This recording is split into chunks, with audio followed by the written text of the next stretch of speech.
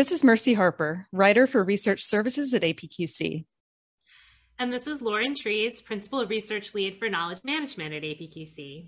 Remember to rate, review, and subscribe to APQC podcasts on Apple, Spotify, or wherever you get your podcasts. Today, we're here with Andy Fitzgerald, an information and content strategy consultant, to talk about knowledge graphs. Welcome to the podcast, Andy. Thank you. Glad to be here. So a lot of our listeners are very interested in knowledge graphs, but only a few have actually built them. For the most part, the folks we know aren't quite sure where to start with this. And to be honest, many aren't really sure what it is, but they know they want it. Mm-hmm. And so when I read Andy's post about starting small with knowledge graphs, I thought he'd be the perfect person to kind of break this stuff down for our listeners in a more practical, tactical, and approachable way. So I think let's start with the basics. Andy, can you give us your best for dummies explanation of knowledge graphs? I'll try. So a knowledge graph is an approach that integrates data and knowledge at scale. It does this to create machine-readable facts from one or more data sources in order to make that data legible and actionable in order to achieve business or organization goals. And those goals might be things like personalization, recommendation systems, omnichannel publishing, advanced analytics, and the list goes on. And I think that that's a good overview. I think for a lot of our knowledge management audience, they're trying to figure out not just what the technology layer is around knowledge graphs, but how an end user would experience it, how it would change how people react to data and content and information inside the organization, or just how they interact with it. Mm-hmm. Sure. So from the end user point of view, there are lots of good examples that pop up. So for instance, yesterday, my wife, Anna, was reading a story on a major national news publication website about hailstorms in France. They evidently had a hailstorm that had hail the size of golf balls that was raining down and destroying these vineyards, which of course, very sad for all of us. And she saw in a link this hailstones the size of golf balls, and the golf ball was underlined. So of course she wanted to see a picture what a hailstone the size of a golf ball was. She clicked on that link, and it took her to an index page that had all of that publication stories on golf.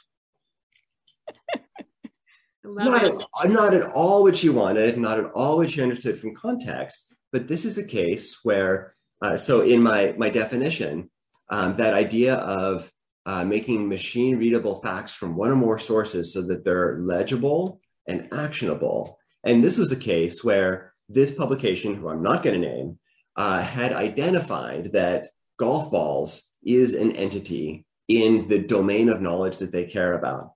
And they had a system that went through and found that entity, but then it didn't understand what it was in the context of the article, and it linked it to something completely irrelevant.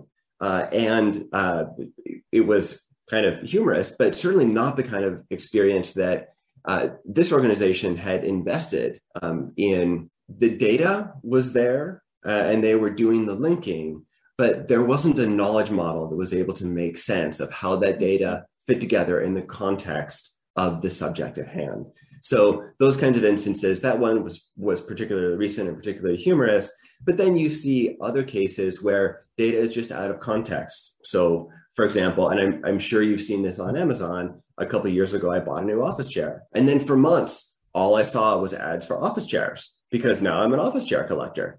But these aren't how we experience and how we live in the world, yet we have these kinds of interactions with technology all the time. And I'm sure you and everybody who's listening can think like, oh yeah, this happened and it was ridiculous. But those are cases where data is being used and employed at scale, but without a knowledge model that allows the algorithms that are putting those pieces together to make sense of it. So that's the missing piece. And this is, if we want to talk about what advantages you would get from knowledge graphs, it's not looking idiotic in front of your customers by doing this kind of stuff. Absolutely. That makes so much sense. Yes, I, of course, encounter these instances all the time. And so you can see why a lot of our listeners want this technology as a way to kind of make computers be as smart as we really want and in many instances need them to be. Mm-hmm. So I kind of wanted to ask you about what do you actually really need to get started? And that question for a lot of folks begins with the question of, can I just buy this thing or do I need to build it? So what do you see as the advantages of building versus buying when it comes to knowledge graphs? In this case, it's almost never an or question. There's always going to be a little bit of both. And I say that because there's nothing that an organization like this news organization can buy off the shelf that will have a perfect representation of their knowledge model. So some people who are looking into this space may be familiar with schema.org. Schema.org is the knowledge model that is now supported by Google that produces and makes available a vocabulary that individual organizations can use to mark up content on their sites. So for instance, if I'm a restaurant, I can mark up the opening and closing hours of my restaurant with the hours type from schema.org so that an algorithm reading through that content can say, okay, these are your opening and closing hours. So I know that when I have a search result page and someone says Andy's Pizzeria, I can display that confidently on the search results page. Something like schema.org is a general purpose. It's very generic. And a lot of organizations have a hard time once they get past that generic level of, okay, these are our hours, this is our menu, this is our list of products.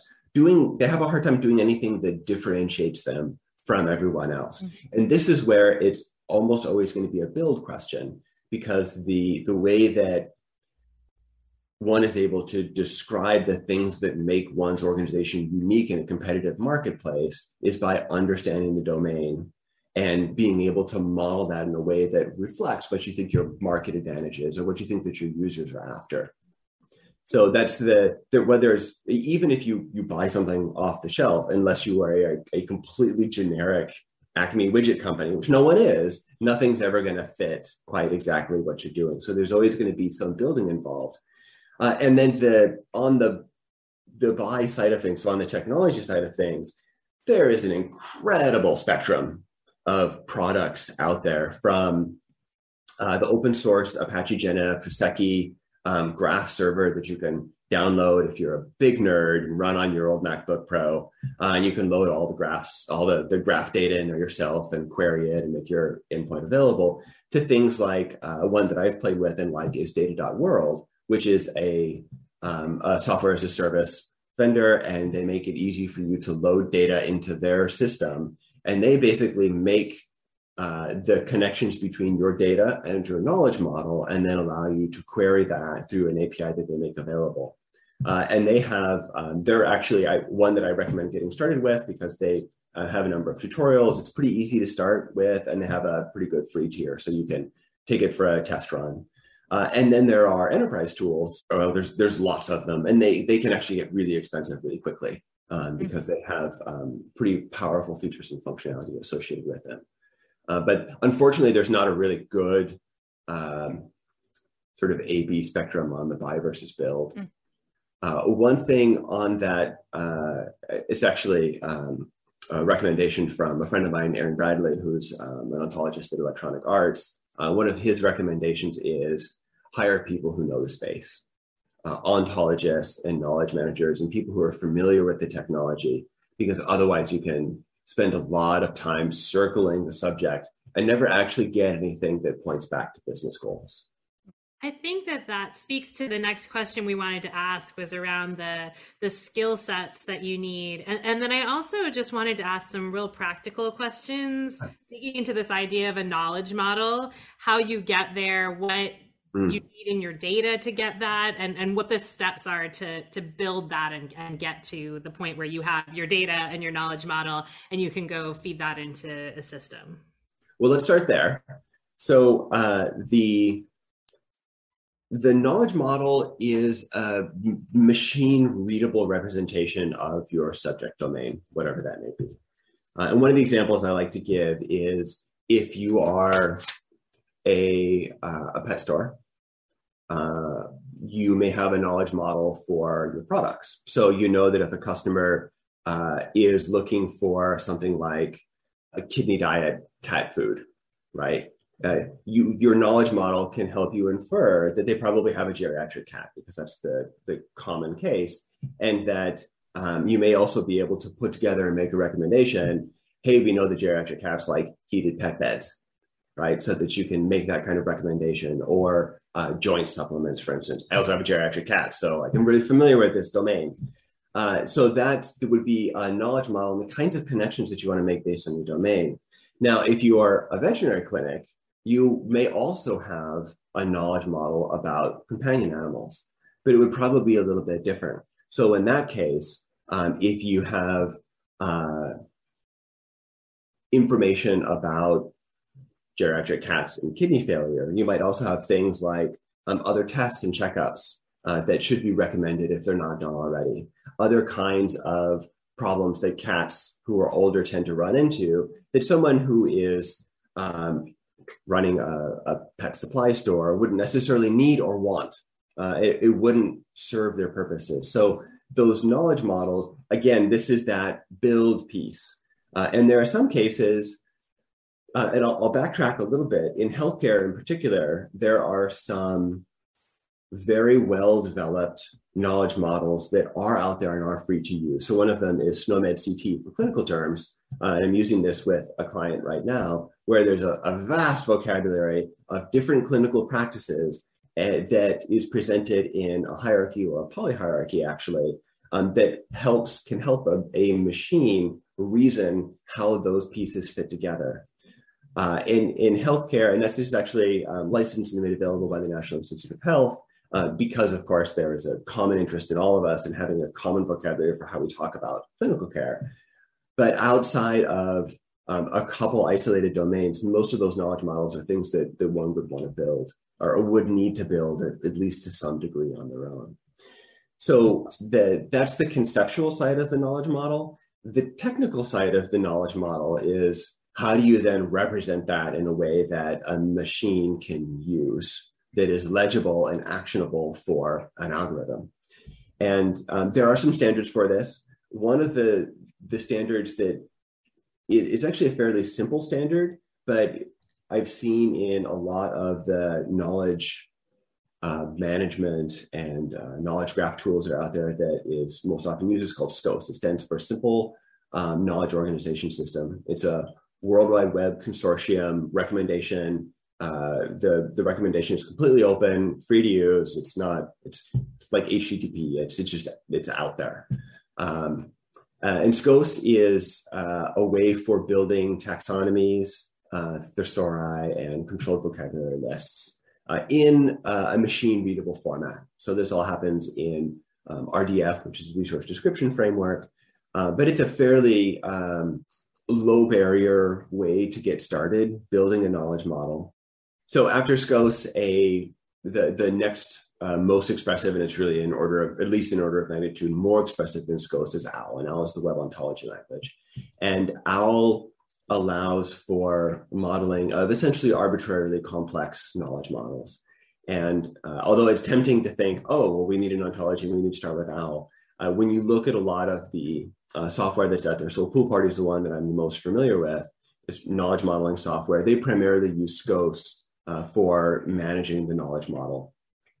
And it turns out that SCOS can be very expressive when it's structured correctly.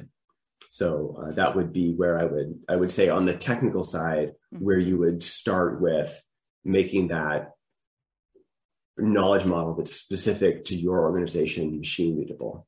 And then, of course, connecting that with the data is the other piece. And because remember, our knowledge graph is about making machine readable facts from one or more sources of data. So the data itself needs to be tagged. So to go back to my example of Andy's Pizzeria, which evidently I run now, my opening hours, I need to be able to isolate that bit of content that says I'm open from 8:30 because we make breakfast pizza, I guess, until midnight. and to be able to tag that piece of content as these are my opening and these are my closing hours. So one of the things that I've seen people run into with this is they have all of this data and it's largely unstructured, it's largely not tagged. And that process can be onerous to start to structure and tag that data. There are tools, and I'm sure if you've looked into this space at all, you have certainly heard wild promises around artificial intelligence. Oh yeah, we'll just throw the AI at it and it'll make sense of all of it. It'll only cost you $1 million, but then you'll have XYZ. Well, let's go back to our golf ball example. AI, and really AI is, this is going to sound a little bit cynical, but AI is usually what's referred to some other technology that's harder to explain. So we just call it AI. AI is always something else under the covers. Most of what this is natural language processing. And natural language processing, there are some powerful tools and techniques for what is essentially entity extraction. So going through, if we're talking about linear text, a linear document and saying, okay, I have a list of these entities that I know are in my domain model and they know are important for my organization, say golf balls. And looking through a document and saying, aha, here's an entity, this is a golf ball. So it's possible to use natural language processing to extract those entities from what is otherwise unstructured text, but it's very rarely successful as a fully automated process. See my earlier example about Hail. So usually that kind of processing can take a first pass at a set of documents and provide some recommendations, but there's almost always at least a spot check. There needs to be a set of human eyes on it because language, as it turns out, is wildly complex, especially when we're talking about narrative language. And it's still difficult for machines to pick out the individual instances of meaning and put them in context. It's really interesting. I wanted to ask you what the role of subject matter experts is in this process. And I think part of what you're saying is you need an ontologist and a knowledge graph specialist to put all of this together, but maybe the role for a subject matter expert is in helping you prepare that data to fit into this knowledge model and system. Exactly. It's helping to prepare the data. And I've left off machine learning a little bit. That's an area that I'm less familiar with, but people who are more familiar with it, I think can help out in that and help make a case for where you might use a subject matter expert to help train a model so that it can more effectively distinguish golf balls from hailstones. The other place where the subject matter experts are important is also in putting that knowledge model together to begin with. So someone who is familiar with OWL, who's familiar with SCOAS, or modeling ontologies in general, better have a thorough knowledge of the technical aspects of the space, but they may not know veterinary medicine, or they may not know pet stores, or they may not know what it is that's unique about a particular domain, and they will need and really will seek out the subject matter experts' input on that to make sure that what they're modeling is both correctly modeled and the correct model. So I want to turn to starting small, and that it's possible to do that and still get some value with what you call boutique knowledge graphs. Okay. So could you just walk us through an example of a boutique knowledge graph, how long it actually took to build that, and the value that folks got out of it? Sure. So the example that I have for a boutique knowledge graph was one that I built as a test case, mostly so that I could talk about it and I could share the code with everyone and I could share the project with everyone so that it's not behind client confidentiality. And it's called UX Methods. The idea of UX Methods is to provide a resource for user experience designers, which is how I started my design career, my information career, I guess, to provide people who are learning about these methods insight into what the different methods of user experience design are, but more importantly, how they fit together. So this idea comes from teaching information architecture at a school here in Seattle called the School of Visual Concepts. And finding that students could pretty easily understand and execute a technique called a card sort. And the card sort is where you give test participants a set of 50 cards, virtual real cards, and you have them sort them into categories so that you can understand their mental model of what a particular subject area category set is for them. So students understood the card sort perfectly well, but where they consistently had problems is, okay, well, what do I need in order to do a card sort? What do I need to have done before I do the card sort? And then once I get the card sort done, what do I do with that? How does that fit into how I create navigation, or how I create wireframes, or how I might put together a high-level information architecture approach? And that connective tissue between the pieces was consistently difficult. So what UX Methods does is it catalogs the different methods that make up the practices of user experience design, but it also catalogs and describes the connective tissue between the methods. Now, there are a couple ways that this could have happened. One would be when I create an entry, or another subject matter expert creates an entry for card sort, we say, okay, well, what are all the things that need to go into a card sort? Well, you need to have done some user research, so you know who your users are. You need to have done some content research, so you know what kind of content that you have. And you should know what your business goals are.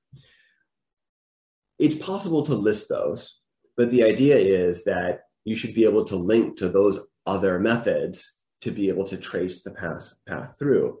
And what that means is if I start off and I have content analysis and user archetypes as methods, and then I add card sorting, and then I add a half dozen other things, when I go back and add determining business goals, I have to go through and link all of those pieces manually and make sure that everything's connected.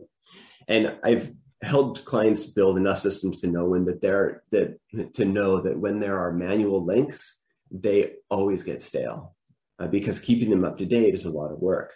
Now, something like UX Methods, it's possible to do. Right now, I think there are maybe 30 resources on there.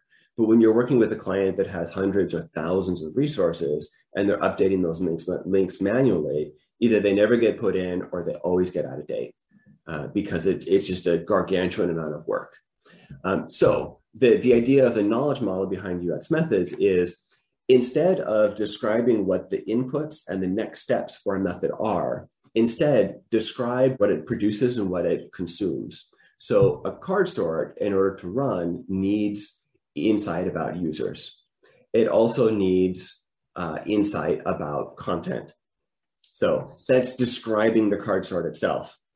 A user interviews create insight about users. Persona creation creates insight about users. So that's an output of that.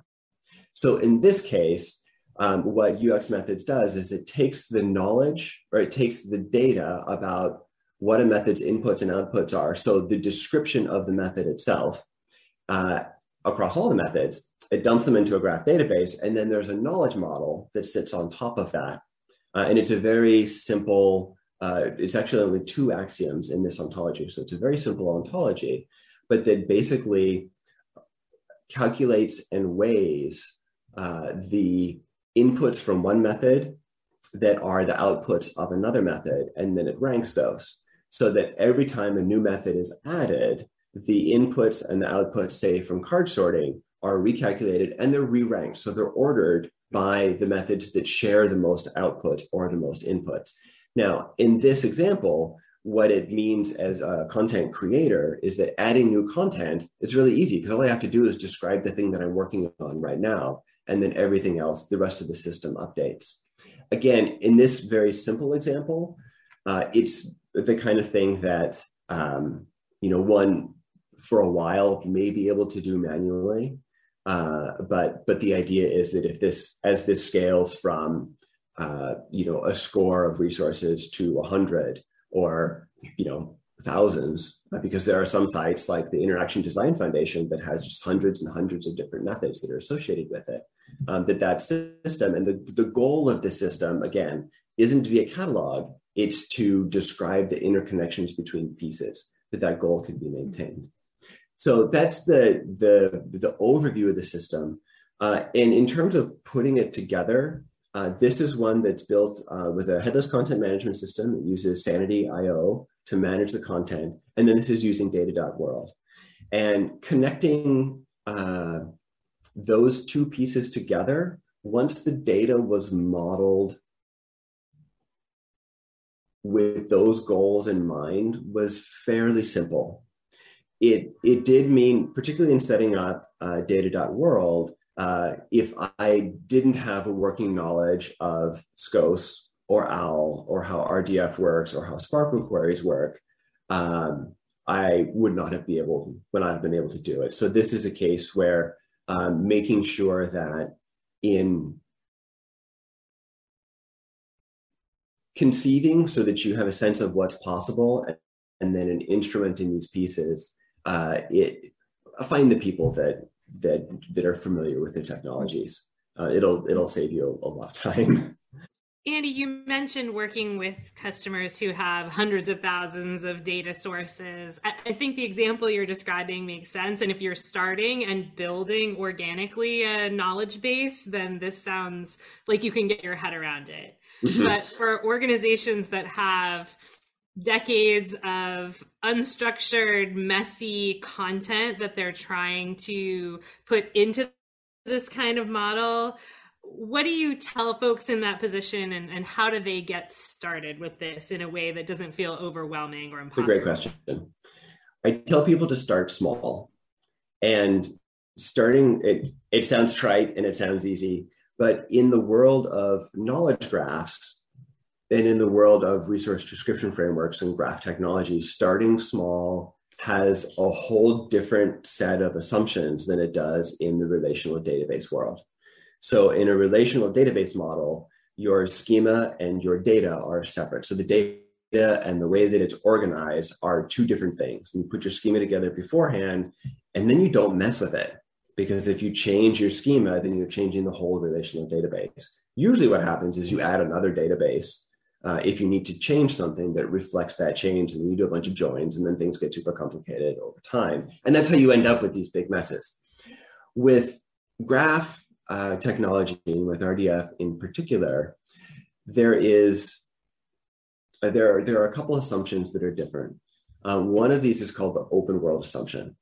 In the relational database world, you either have a response to a query or the response is false. It's not there. So the answer is yes or no if you're querying data. In the graph world, you can have an answer of I know that the answer is yes, I know that the answer is no, or I don't know. So it's called the open world assumption. And that what RDF assumes is that there is always data out there that you don't know about. So in order to accommodate this open world assumption, instead of the data model and the data being separate, they are actually combined in the same graph. So the knowledge model and the data that it represents sit in the same graph and are queried at the same time. And to extend that knowledge model is built into the system. So it would be like having a relational database where the schema is meant to change over time, which doesn't work with relational databases. It breaks them. But RDF is meant to change and evolve over time. So as you add new data, you're not multiplying tables and accumulating this technology debt that is eventually going to crush you because it's not built to scale. You're actually working with something that is built to scale and change over time.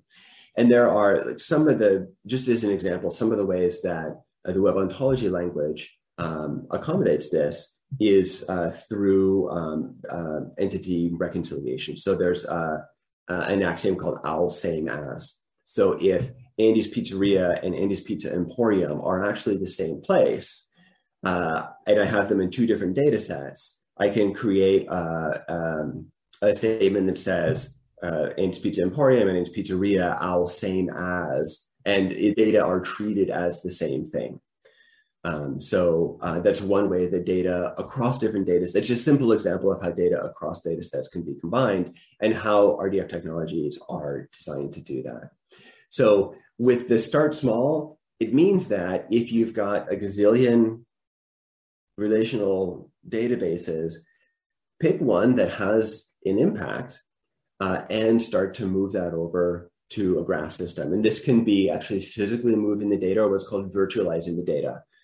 And virtualizing the data would be, okay, well, the data stays in the graph, or stays in the relational database, but we're going to essentially create a copy of it in the graph database and say update that every day or every week or whatever else to make sure that they stay in sync. And this is called extract, transform, and load, the ETL process. And there are lots of different ways to achieve this.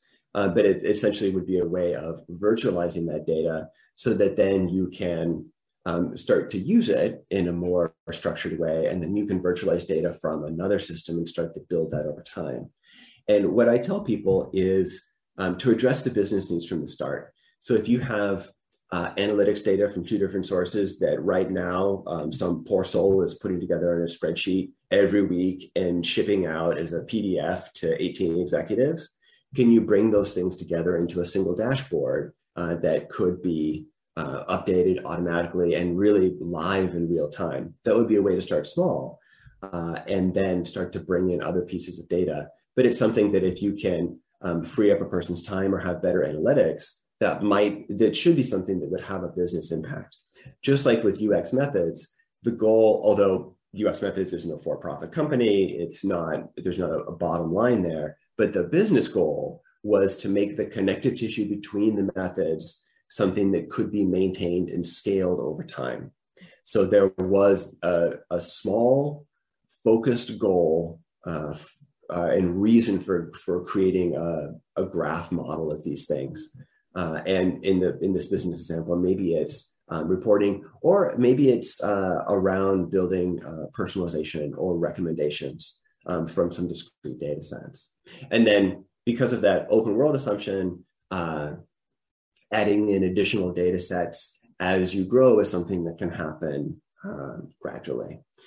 The other piece about starting small that I'll point out is that even in the high-end enterprise tool, so Pool Party is another one that comes to mind, the underlying technology is the Resource Description Framework schema, and the underlying data model is SCOAS. Both of those are W3C recommendations. They are open source public recommendations.